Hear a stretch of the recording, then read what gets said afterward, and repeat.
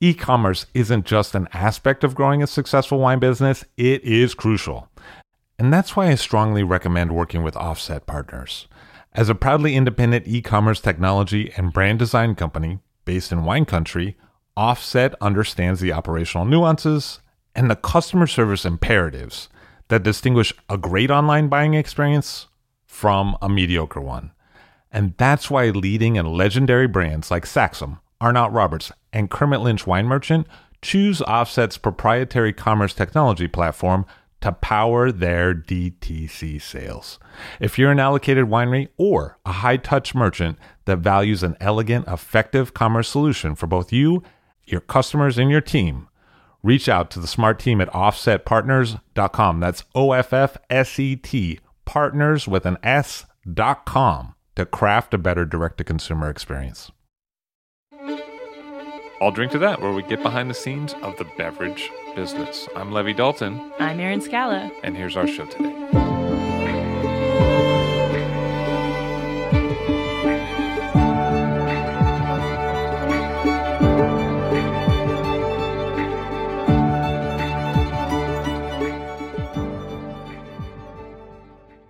Frederic Lafarge of Domaine Michel Lafarge on the show. Hello, sir. How are you? Fine, thank you. Very nice to welcome you here. So you were born in 1958. Yes, exactly. And my grandfather is a very early for selling. It's the first domain for selling his wine in bottle. He began the first vintage in bottles, vintage 1934. And we just bottle for the family beginning of the 20th century. And we have the old bottle of the domain is a 1904. And so the cellars date back to the 13th century, the cellars that you work in today? The old cellars was built in the 13th century. And the old cellar was built in the 19th and 18th century. And my father built a new cellar in 1974. And we built with my father a new cellar in 1987. And how big was the domain at that time in terms of hectare? When I arrived in 78, we have 9.5 hectares. And I was opportunity to buy the Pommard Pézerolles in 85, yes, and in 1990 I bought a parcel of Volnay-Village and parcel of Bourgogne Pinot Noir. And after I have the opportunity to buy the Volnay-Cailleray in 2000. And in 2005, I bought a parcel of Mitan and the parcel of Beaune Lisecro. So let's talk about the different parcels of the domain. So you have Bourgogne Rouge, which is a single parcel. Yes.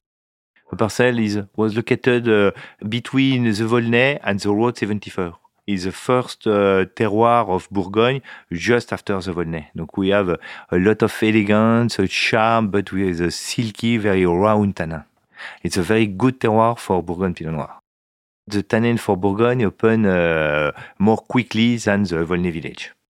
And then for Volnay Village, it's a mix of at least 4 different parcels. 4 parcels. And we bought 2 Volnay Village, different style of the terroir. The Volnay Village, the terroir near each part of Volnay, near Meursault and near Pommard. And this terroir give Volnay very Volnay, with a lot of elegance, a lot of charm. And they give Volnay very elegant. And we have the Volnay Vendange Sélectionné, the great terroir of Volnay Village, in the middle of Volnay appellation, just under the Premier Cru. And this terroir gives Volnay with a very good potential for keeping, more complexity, and it's necessary to wait more time for open the bottle. And it's, the two style of Cure Volnay is complete. It's one of the few times you really do assemblage between different parcels, yes. Right? And we made Vendange Sélectionné. The third vintage is 1988.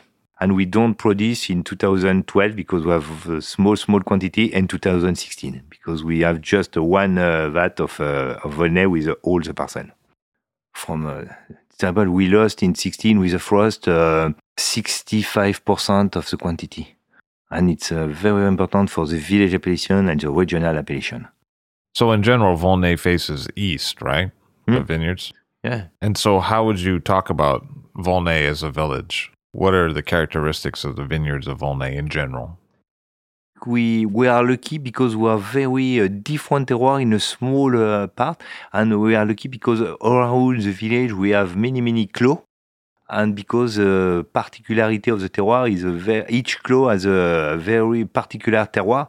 For example, for the Clos du Château des Ducs is a very elegant and deep Volnay because we have a clay more brown. We don't have iron.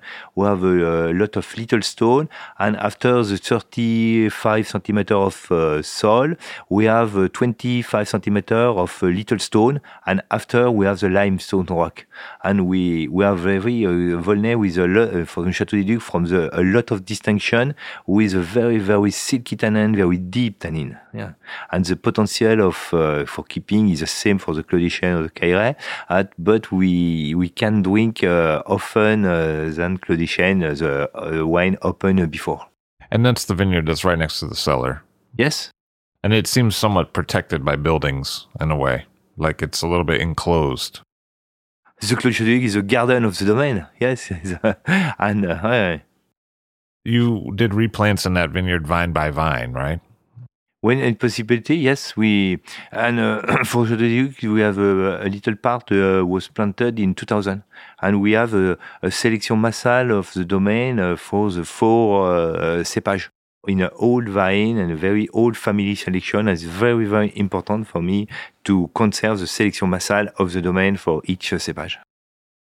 That's something your dad really believed in, as opposed to clones. Yes, but we don't have a clone in the domain. We plant just the massal of the domain. It's a very good adaptation of the terroir of Volnay and for the style of the family, I think.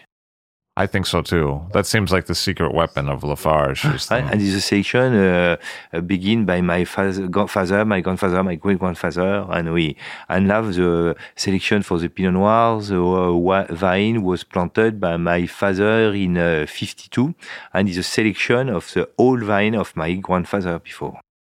It's interesting to think about that because you wonder sometimes if you had a different family selection, if then maybe you would use more stems or something like that, because you guys completely de-stem, and you wonder sometimes if it's a winemaking choice or if it's a family vine choice. Mm-hmm. We have the transmission of the each generation in the domain for the selection of the Pinot, of the Chardonnay, and for me it's very important. We have the effect of the man, and it's his history of the domain and the story of the each man in the domain. Yes, it's and we have in the wine it's the same. Yes. For me, we have the style of the domain, and each generation apports the personality of the wines. It's fabulous. So when you open older bottles, because you have some, do you see the personality of your dad and grandfather in the winemaking? Like, can you read in that way their personalities in the wines? Mm-hmm. In November, for the birth of my father, we drank Clos des Chênes 28. Donc the birth of my father, he was born in 28, and it's a very great vintage. And we open the bottle 4 hours before. We just in cellar we put the cork, and after when we drink, it's very good. But after 1 hour in the glass, and it's better and better. And the wine has a good energy and a very good tannin. But we have the age, but we have a good persistence, and it's fabulous. And we speak with my father and with my children. For the history of the domain, how the great-grandfather winemaking, the possibility for the winemaking at the period, and it's very interesting and very sentimental and transmission from the history of the domain. Working with different equipment, maybe there was a little bit of a different technique back in the 20s, and also that's before Malo was discovered. So before Malo, yes, they know the malolactic, the connaissance of malolactic arrived from at the end of the 50. The first vintage is a very malolactic, very controlled, is a 59. And before they know you have another fermentation, but they don't have the possibility for control, and donc it's very aléatoire, but they have very good sensibility. and they have the old vine. We have very artistic method because they have sensibility and they have the good intuition for working. And so I think for me, winemaking today, it's very important to keep this intuition from the vintage, from the savoir-faire, and we speak with my father from the wine from the beginning of the 20th century, and my great grandfather distemmed the vintage in the 19th century by hand. And since 15, now we try with distem by hand with a table distem in wicker. Yes, and we try a little cuvée in Bourgogne-Passe-tout-Grain à l'exception in 15. We made distem by hand and we winemaking all no with modern material. We no pump and we press with a little vertical press. Donc no modern material, no electric material, and with the same grapes, wine is very different. And it's very, very interesting. We speak with Chantal, with my father, with Clotilde, and we for the 16, we distem by hand all the Clos du Château des Ducs. And it's very, very soft. For this hand, we roll the grapes, and it's very soft. We can try in the same time, but we have the energy of the hand, and it's very good. And the beans is intact and fall up very, very slowly in the vat. And we have very regular fermentation, and I think we have a very, very silky, very elegant tannin. And my great-grandfather, it's not in wicker, it's in wood. And the first distilmer mechanic arrived in the beginning of the middle of the 20th. My father say, yes, it's very interesting. And the energy of the hand, I think, is very, very important for the winemaking too. Because the 2015 Pasta Ground from you is very good. Yes, very good. Yes. I enjoy it. I mean, I enjoy it all the time, but yes. It was nice wine. This one. Mm-hmm. In terms of taste difference, do you think you're going to see a difference with the Volnay if you do hand distemming? You know, now the 16 is quite young, but when it was young, yes, we say often that we try, and we it's very, very important to have a new idea and to have own the different method. Does the stem come out differently when you do it by hand? We roll the grapes very, very soft, and with good maturity, the beans fall up very slowly, and after we put on the stem. Sure. It's like Emilio Pepe. You do it over a grate. Yes. Oui. So do you see other differences from the 15s, the 20s, early 20th century? Do you see other differences in terms of the equipment and technique they would have had? It's difficult now for compare, and it's not possible, and we have just a few bottles of the beginning of the 20th century, and it's not possible to compare the effect of the material, and its vintage is very different. I can understand. And when my father was young, in the winery, they have the clay for distilling by hand in wood. He don't use, but he see in the winery. Yes, when he's young. It's amazing that it came full circle like that. Yes. It's so long ago that your dad barely remembers, but now it's again. Yes. Do you know what I mean? Right, exactly. So you make two crus that are actually quite different than each other, I think. The Mitton and the Cailleray. And they're both recent purchases by you, but they're, I think, very different crus in Volnay. I think Mitton is a lot of very charming premier cru, and the soil is very brown, not iron, and very distinguished soil. And we have the wine is very distinguished Volnay with a lot of charm and very silky tannin. And I love Mitton. It's a little, but it's a Volnay with very good personality. And Les Cailleray, it's a very great terroir of Volnay.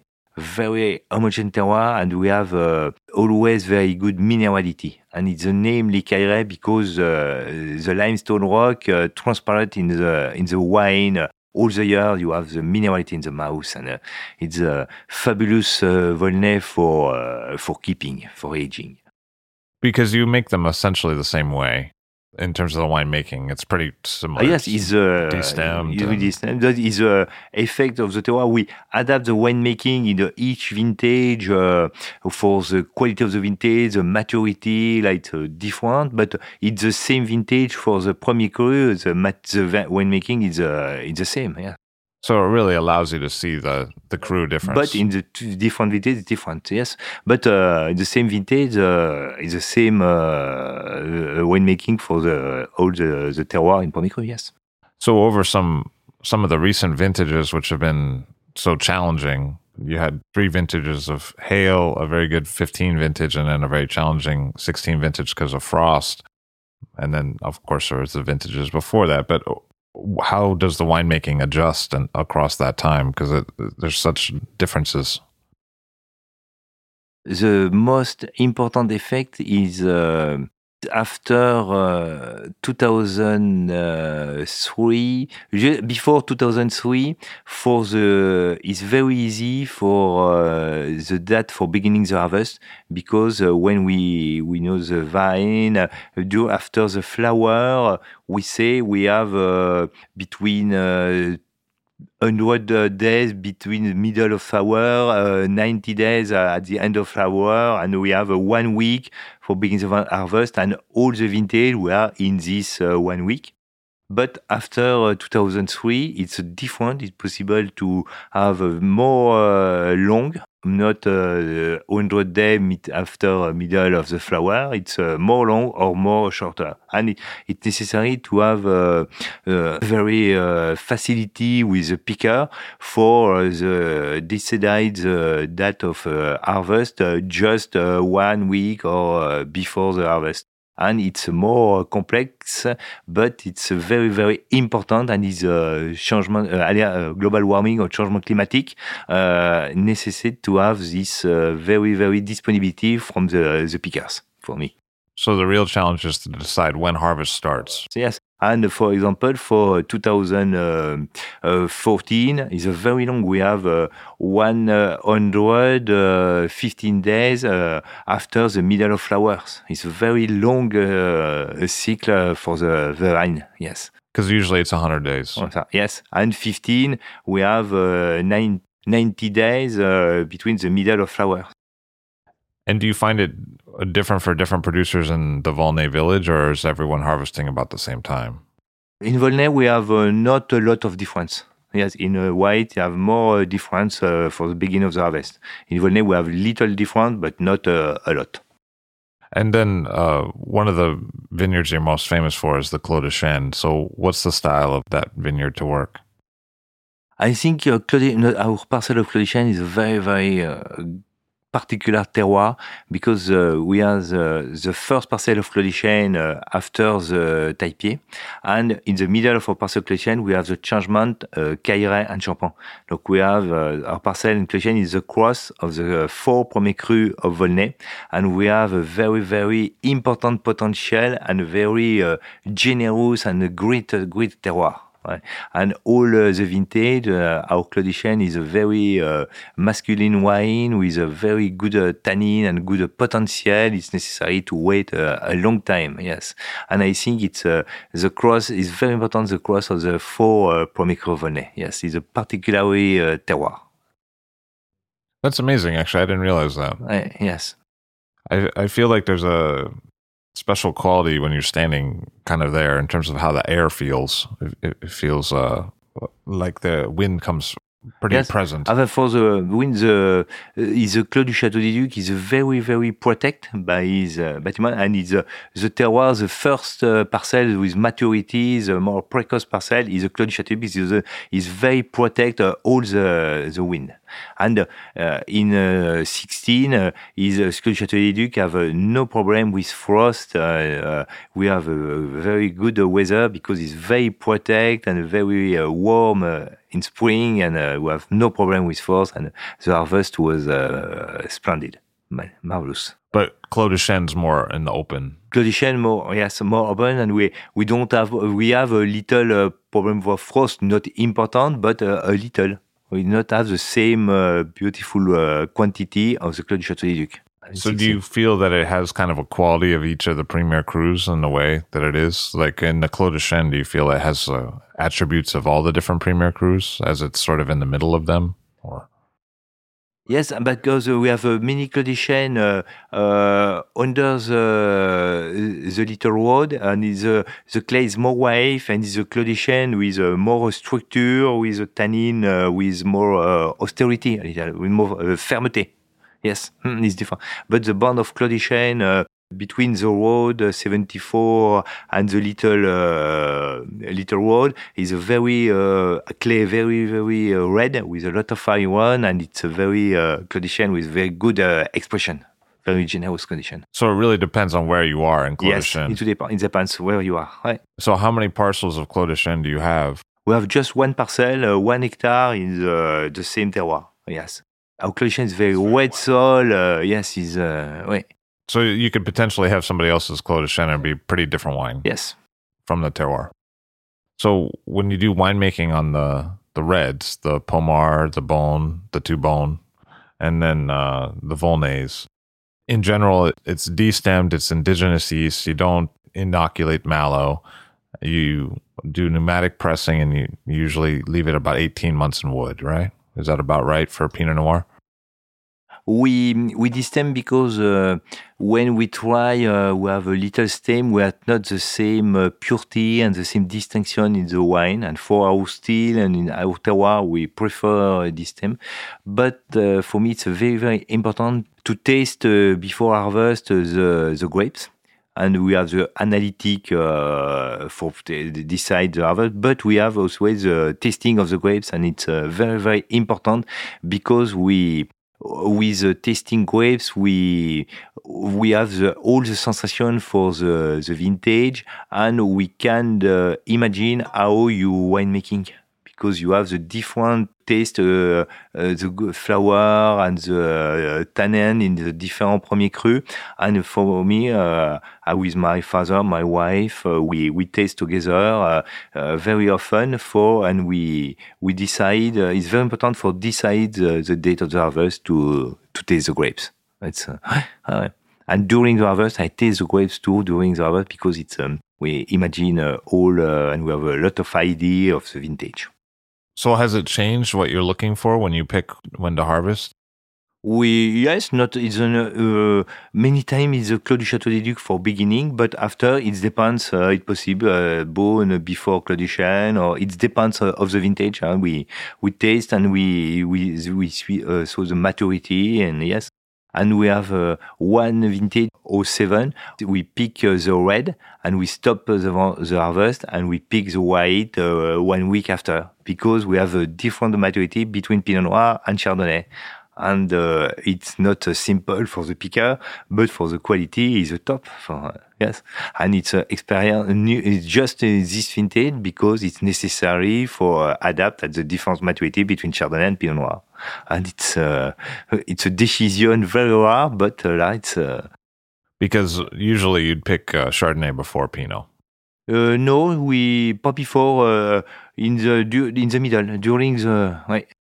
But 07 was a real silky year very often. Very often, yes. In Burgundy, the reds are very silky. Silky, because Volnay is very early for the maturity, and it's Chardonnay, it depends, but it's, I think, just one vintage in 76, we began with the Chardonnay, with Marceau. It's only vintage. That's amazing. Ouais, but I guess that's why they're such great crus, is that they ripen, right? Yes. Because that's the challenge often. Exactly. Is to get things ripe, right? So then the grapes come into the winery, and so you destem and you use native yeast, and you don't inoculate mallow. Never. We don't use yeast. Never. My father worked with yeast naturel always. Yes, and we destem, and after the malolactic, it depends. Normally, the malolactic is next spring, between February to April. And we love have a moment of aging after alcoholic fermentation during in barrels, and the malolactic a few months after. So it usually overwinters the mallow. We have two cuvées in 2005. The malolactic was after the harvest 2006, and we have the place for two harvests in barrel. And it's not a problem if the malo is very, very long. So did you see a difference with those? The ones that took longer? Did you see a difference in the taste? No, I don't leave them very quickly malolactic. But when it's malolactic effective in spring or in summer, it's not a problem. It's not different of the style. But I prefer malolactic, and in 2015, the malolactic is begin in January. It's early, but we have a very, very little malic, donc it's malolactic, very, very soft. We don't change the balance of the wine because the maturity is perfect, and with the summer very hot, we have a very, very little malic. Perhaps for this reason, the malolactic began very often. And the Cuvée is, how long is the Cuvée generally? It depends between 13 to 20 days. It depends on the vintage and the fermentation, type of the fermentation. But when the fermentation is finished, we don't let without fermentation. And we taste the juice all the day for decide when we stop the maceration. It's very interesting to taste with the family and the people who work in the domain, the juice and the wine young. It's very important for the human project. What are you looking for when you do that? The best balance. We're looking, c'est ça.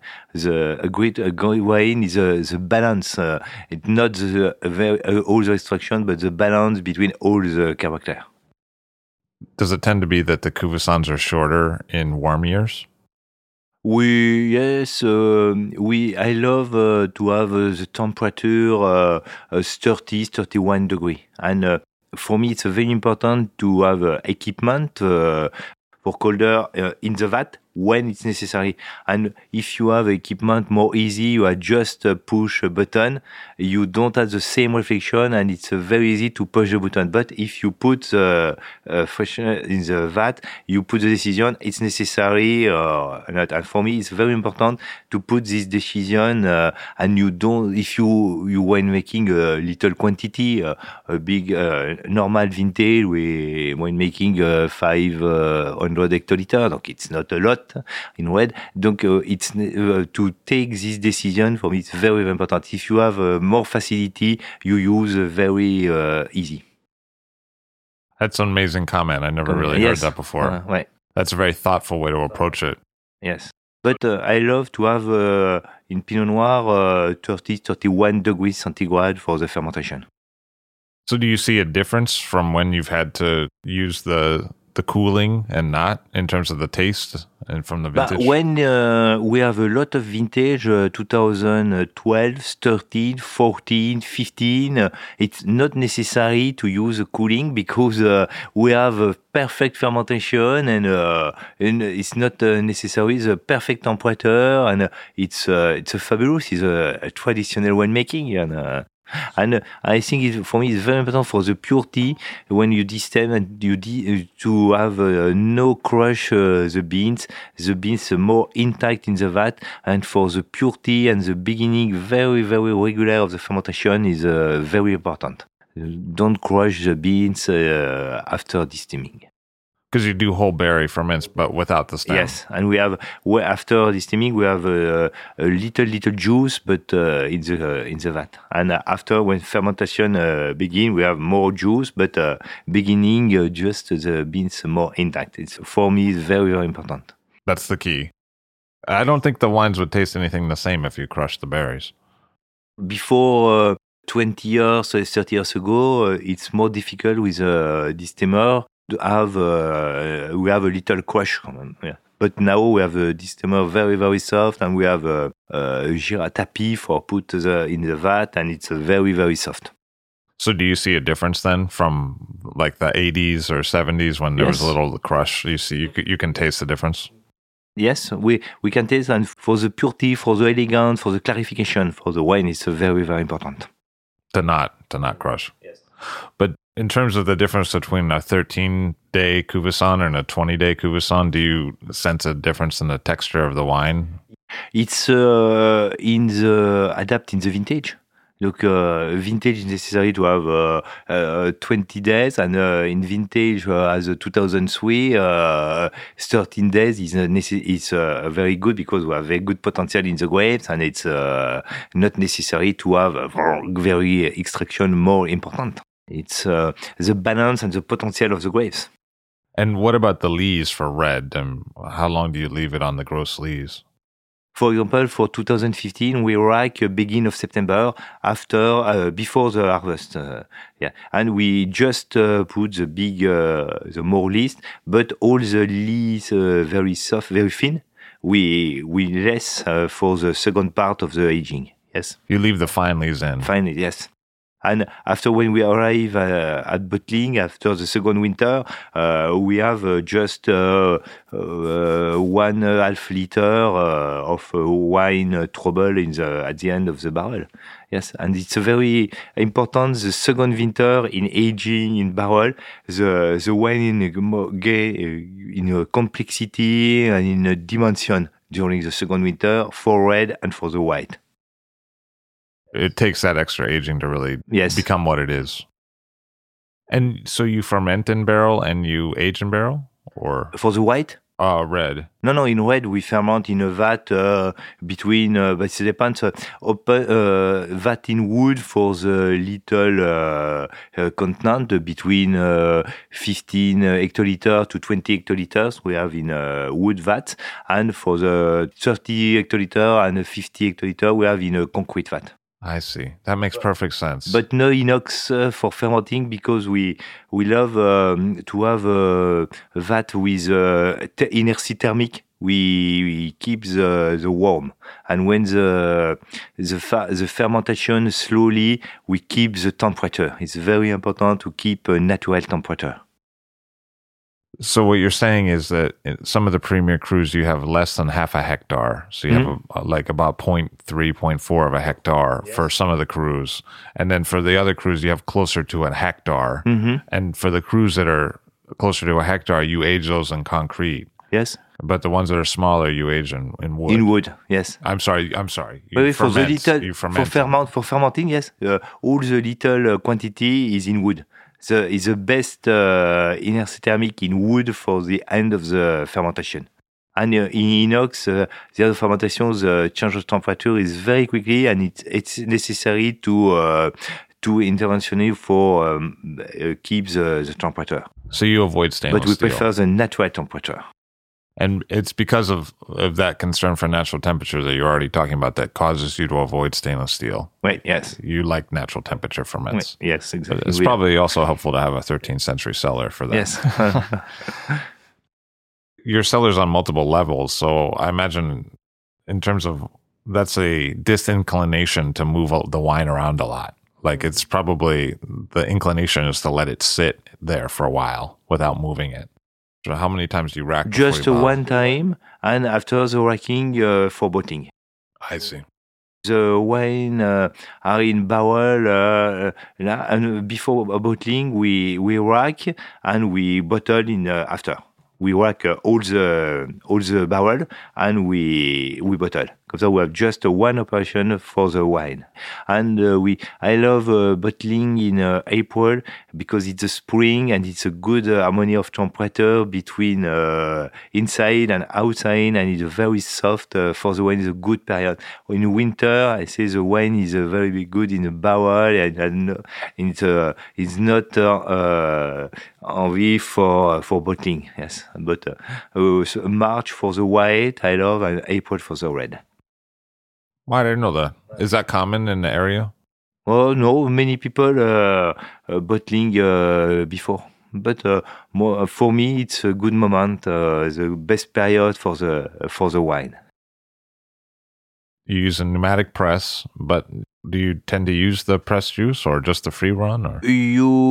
But we use pneumatic press in Volnay, yes, since a long time, since 1993. And in Fleury, we use all the vertical press. and its vertical press in red is very, very good because it's a very, very soft. And we have just light oxygenation for the wine, and the clarification is very, very, very good. Have you ever thought about using a vertical press for Volnay, or? But if I have the possibility to have another vertical press, I Volnay, I think. But it's all vertical press with hydraulic. It's the material that of the at the end of the 40 and beginning of the 50. But it's very, very soft, and we pump, and we have the wood. And after we pump with hydraulic press by hand, and it's very, very soft, and we press in 2 hours. Yes, and it's very, very good. And for the clarification, for the purity, it's very, very important. But it's difficult to have this press now, and we don't have this press in a new now. It don't exist. But it was there because what happened was when you started the Fleury project, you bought a different cellar down there. Yes. We were lucky for buy an old press comme ça. Yes, it's a good opportunity. So do you tend to use press wine, or do you just use free run juice? No, we use press wine, just the first press wine. It's very soft, and we just press one time, and we put in the cuvée. We taste, and we have a very good clarification. It's and good purity, not a lot of tannin, and we have a filtration with the grapes, because it's a round and 1 meter and 10 centimeters of grapes, and after we push very, very soft. Also for Volnay, do you use press wine or no? No, because we don't have press, and it's difficult to have this press. But if you have an opportunity, why not? So you had worked with Gamay for a long time because you made a Passe-Grain, which was half Gamay, half Pinot Noir. Yes. Passe-Grain, l'exception, it's a very old vine. The vine has 98 years old now. And this wine is a complanted, 50% Pinot, 50% Gamay. And with the complantation, the blend of the two cépages, we have the same maturity in the same time for the two cépages. The name Passe-Grain is for this reason, because for the old generation, they know that we blend the cépages, we have the same maturity. But during the 20th century, the people plant a part of Pinot and a part of Gamay. And now, if you separate the part of Gamay, the maturity of part of Gamay is before, early than the part of Pinot. But together, we have the same maturity at the same time. It's a harmonization of the cépage, and it's fabulous. I think it passes the information by the roots. That's pretty amazing, really. Yes, amazing. Yes, it's fabulous. And the Gamay gives the fruit, the croquant in the Passe-Grain, and the Pinot Noir gives the complexity. And the terroir is terroir very sableux, graveleux, and we don't have clay, and we don't have limestone. And it's very good for the competition Pinot and Gamay. And we name l'exception too for this qualitative reason, because the vine was planted by my grandfather in 28. And we name l'exception for this historic reason, because when my grandfather began to sell his wine in bottle, he began with 2 wines, the Volnay Clos des Chênes and the Bourgogne Passe-Grain, for this parcel was young. And since 34, all the vintage was selling and bottling in the domain.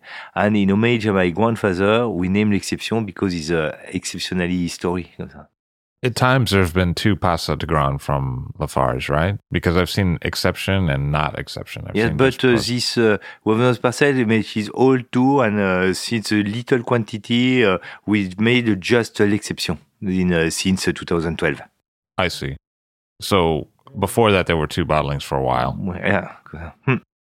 So that must be interesting to have worked with Gamay like that, but Gamay that was ripening at the same time as Pinot, and that had that kind of communication. And then, as you did in 2014, purchase parcels in Fleury and Chiraube. Yes. That you're working with Gamay again, but in a very different terroir. Exactly.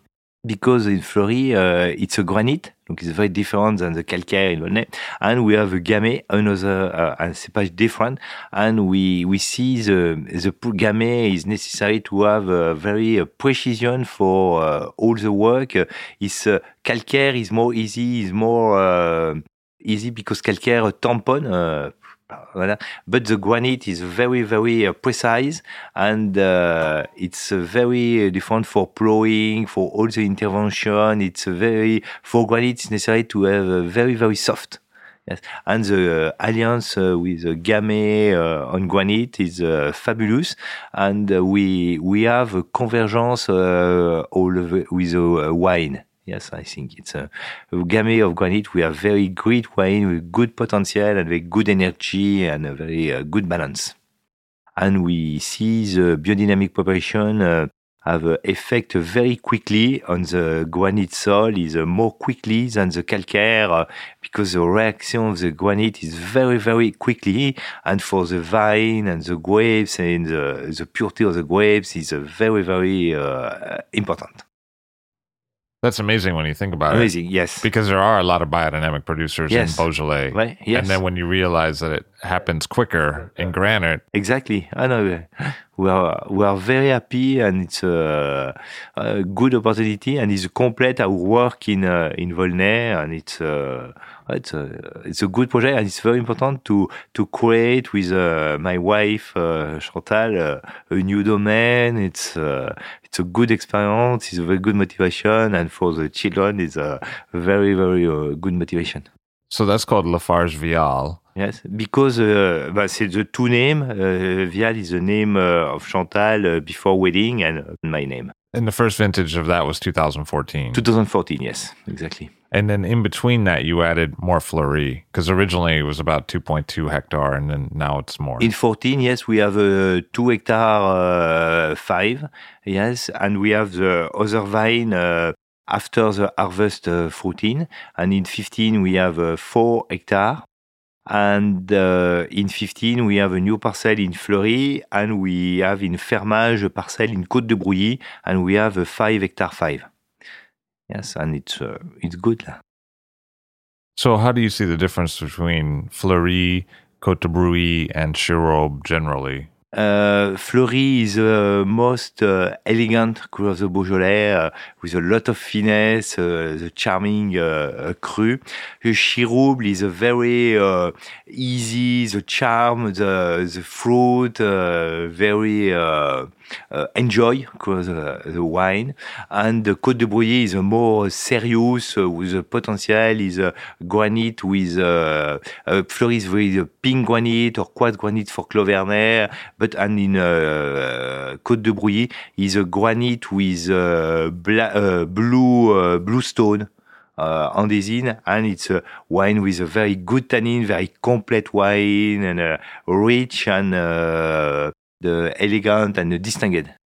And the Fleury, some of the parcels are a little closer to Moulin-Avant. Yes, of the first slope of Fleury is a Clos-Vernay. Is a parcel, is a clos of 1 hectare 3, and we have 1 hectare of wood around. It's a clos with a lot of serenity, and the soil is a granite and quartz, and we have wine with a very good tannin and a very mineral tannin, good minerality in the wine. So far, that's my favorite one. Fine. Yes, it's a complex. Delicious. Delicious. And La Joie du Palais is a different. The name is a dream name for wine because the joys of the palate, because it's a Fleury with a lot of charm, with a very silky, very round tannin, and with good potential, complexity, but very easy and a complete wine. The Vernay you aged in demi-muid. Donc from the Clos-Vernay, we age in big food of 30 hectoliters in wood. Before, this food have a 10 vintage in white, in Bouzeron, in Pierre de Benoit. And for the other parcel, we have a middle in a big barrel of 350 liters and middle in a pièce barrel of Volnay. But no New Oak, because New Oak is more, from the Gamay, is the dominant of the wine. New Oak is too much. But you're using some whole cluster. Yes, and we have a part of old cluster, yes. And in 15, we have different cuvée, 15 to 25% of old cluster. And for the 16, we have between 10 to 15%. So that's interesting because you always destem the Volnay, but here you're using yes, a percentage. But it's different. The stem of Gamay is very, very soft with very good maturity, and she has a côté very more elegant in the very soft. And when we have a perfect grapes, it's important to have an intact grape with stem in the vat. When we taste the grapes, it's not acidity. The grape very, very soft. But it's necessary to have perfect grapes for put the stem. But it's very interesting, and it's interesting to work differently in Fleury and in Volnay. It's different terroir, different cepage, and the winemaking is different. And we don't have the same temperature in Fleury. The temperature of fermentation, the maximum is 27, 28 degrees. Never, because we have the best fruit, best balance at this temperature. Really? Really, yes. So you ferment colder in Fleury than you do colder than in Volnay, yes. Ouais. Is that normal? Is that people normally do that, or? I think, ouais. But when we taste, the fermentation is different, and it's more easy to ferment with a maximum 28. Yes, because it's more consistent, like because the way that it ferments. The consistency, the grapes and the juice is different, and yes, it's very, very interesting. Yeah. Very interesting. Yes. So does it look different? Like, does the color of the juice look different when it's fermenting, or the consistency of the juice?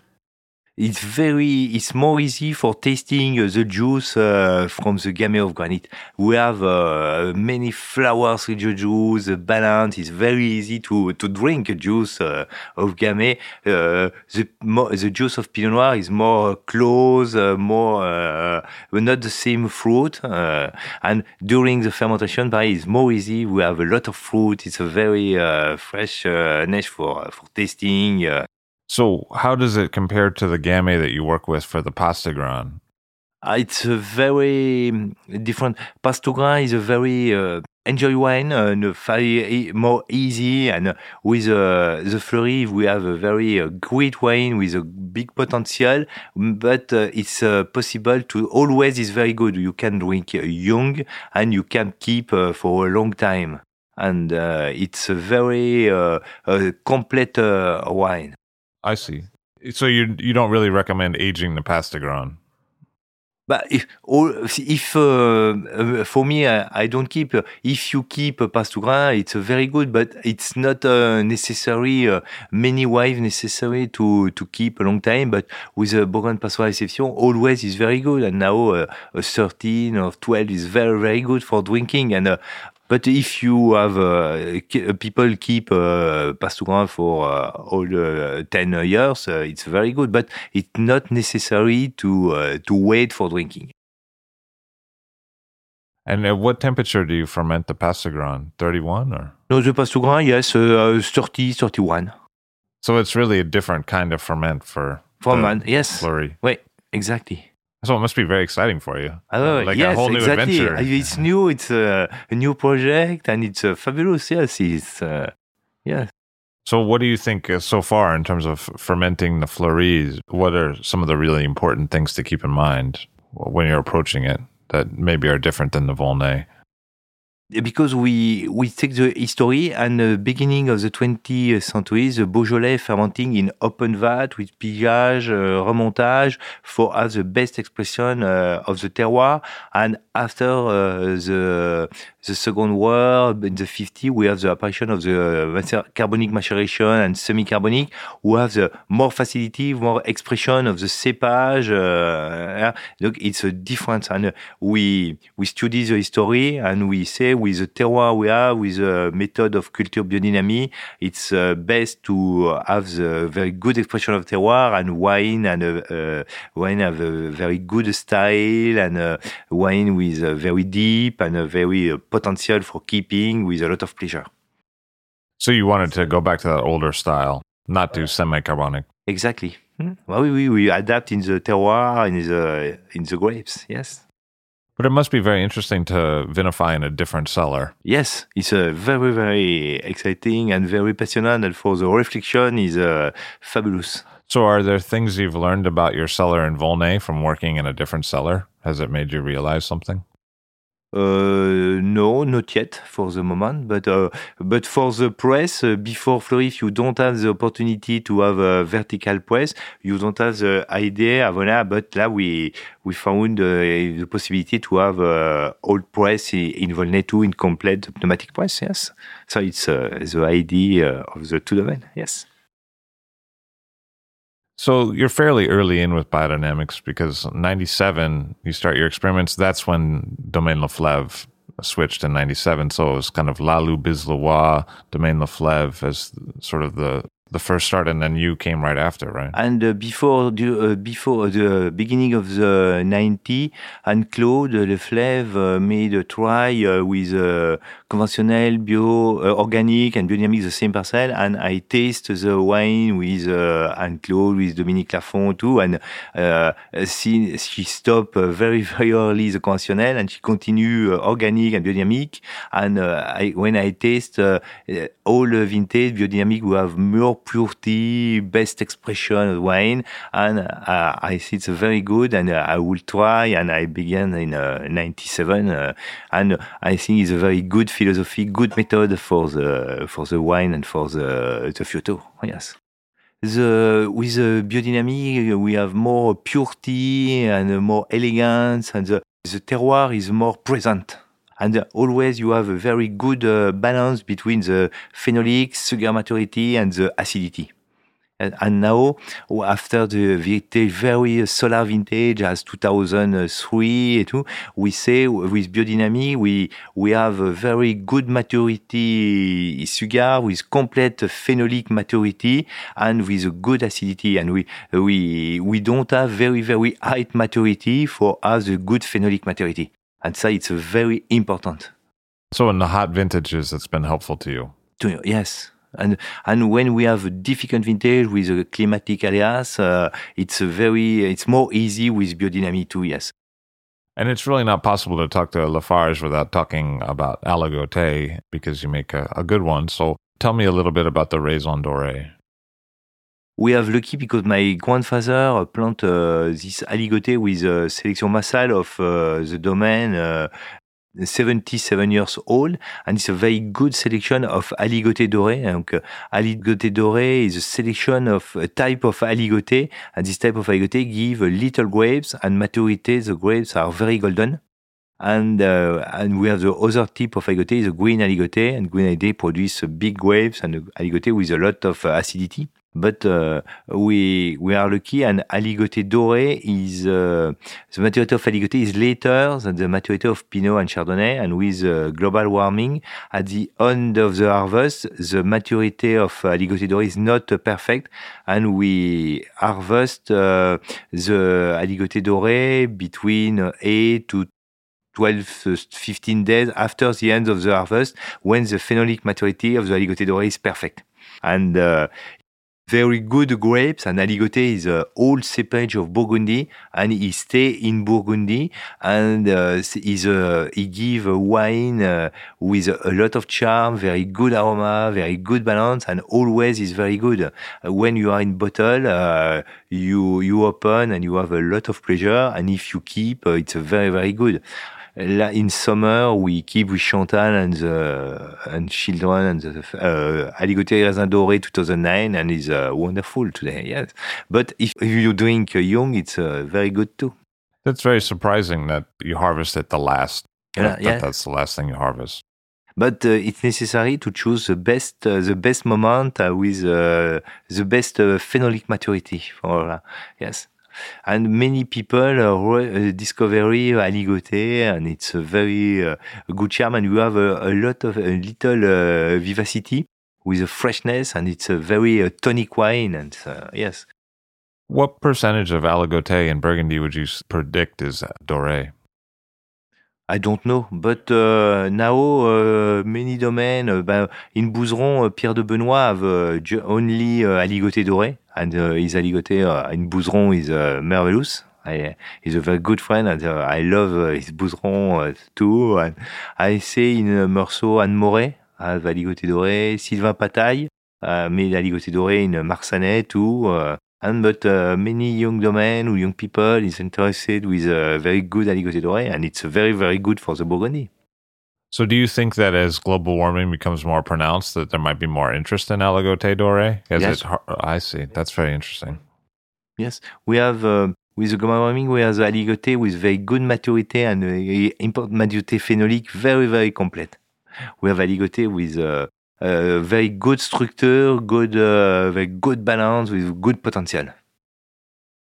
And so when you drink Aligoté Doré, do you decant it, or do you just pour from the bottle? Or No, I not decant, but I open a little moment avant and a very fresh temperature.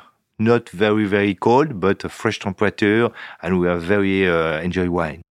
Because that's how you might appreciate a good white Burgundy too, right? Yes, like not too cold. And exactly. Is that because it's harder to get the texture if you do it too cold? Yes, a very good texture, and we have a good aroma and the best temperature with 10, 11 degrees. It's very good for me, and it's a wine with a very, very good energy. What's the difference between vinifying Chardonnay and Aligoté? But Chardonnay we ferment in barrel, but Aligoté we ferment a part in barrel and a part in vat. Well, it's different. In terms of the grapes themselves, does one have more malic acidity, or is more sensitive to oxidation? Or vivacity in the mouth is different. I could definitely see that. It doesn't have the weight of Chardonnay, but it has more lift. Yes. Right.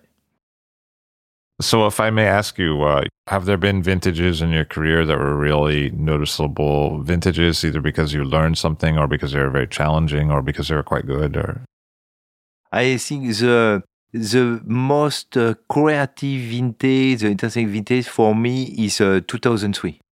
Because it's a very particular vintage during the season, and in August it's necessary to have a very, very good. We prepare many times for the harvest at the end of July before holiday, and we speak with my father during the holiday, and we stop the holiday and we winemaking very quickly. And we have a new picker because it's difficult. And we winemaking in summer with a very, very early maturity. Donc it's a creative vintage. We mine winemaking. We harvest just the morning because we have in summer the afternoon is very hot for the grape and for the picker. And we winemaking very, very different, very soft winemaking is a very creative winemaking for me because all is new. Nobody has winemaking in summer with this temperature. It's new, donc we adapt and we taste. We exchange with my father, with my wife, and we made a wine very good with a good balance, but with the winemaking very short and not too hot. It's very, very different, and the creative of the vintage is fabulous for me. And now when we taste the vintage is extraordinary because we have not the solar type as we have with the vine was young, but we have the quality of the terroir with a vintage with a great potential and always is very good. We can drink the 03 1 year after bottling is very good, and now at 13 years is very good, and in 10, 20 years always is very good. It's a fabulous vintage, but during the summer in August, we the reflection very, very quickly how we made. Frederic Lafarge works in a 13th century cellar, but is still willing to get creative with the wines and the winemaking today. Thank you very much for being here today. Yes, thank you, Levi. Frederic Lafarge of Domaine Michel Lafarge in Volnay in Burgundy. I'll Drink to That is hosted and produced by myself, Levi Dalton. Aaron Scala has contributed original pieces. Editorial assistance has been provided by Bill Kimsey. The show music was performed and composed by Rob Moose and Thomas Bartlett. Show artwork by Alicia Tenoyan. T-shirts, sweatshirts, coffee mugs, and so much more, including show stickers, notebooks, and even gift wrap are available for sale if you check the show website, alldrinktothatpod.com. That's ILL, drinktothatpod.com, which is the same place you'd go to sign up for our email list or to make one of the crucially important donations that help keep this show operating. You can donate from anywhere using PayPal or Stripe on the show website. Remember to hit subscribe or to follow this show in your favorite podcast app, please. That's super important to see every episode. And thank you for listening.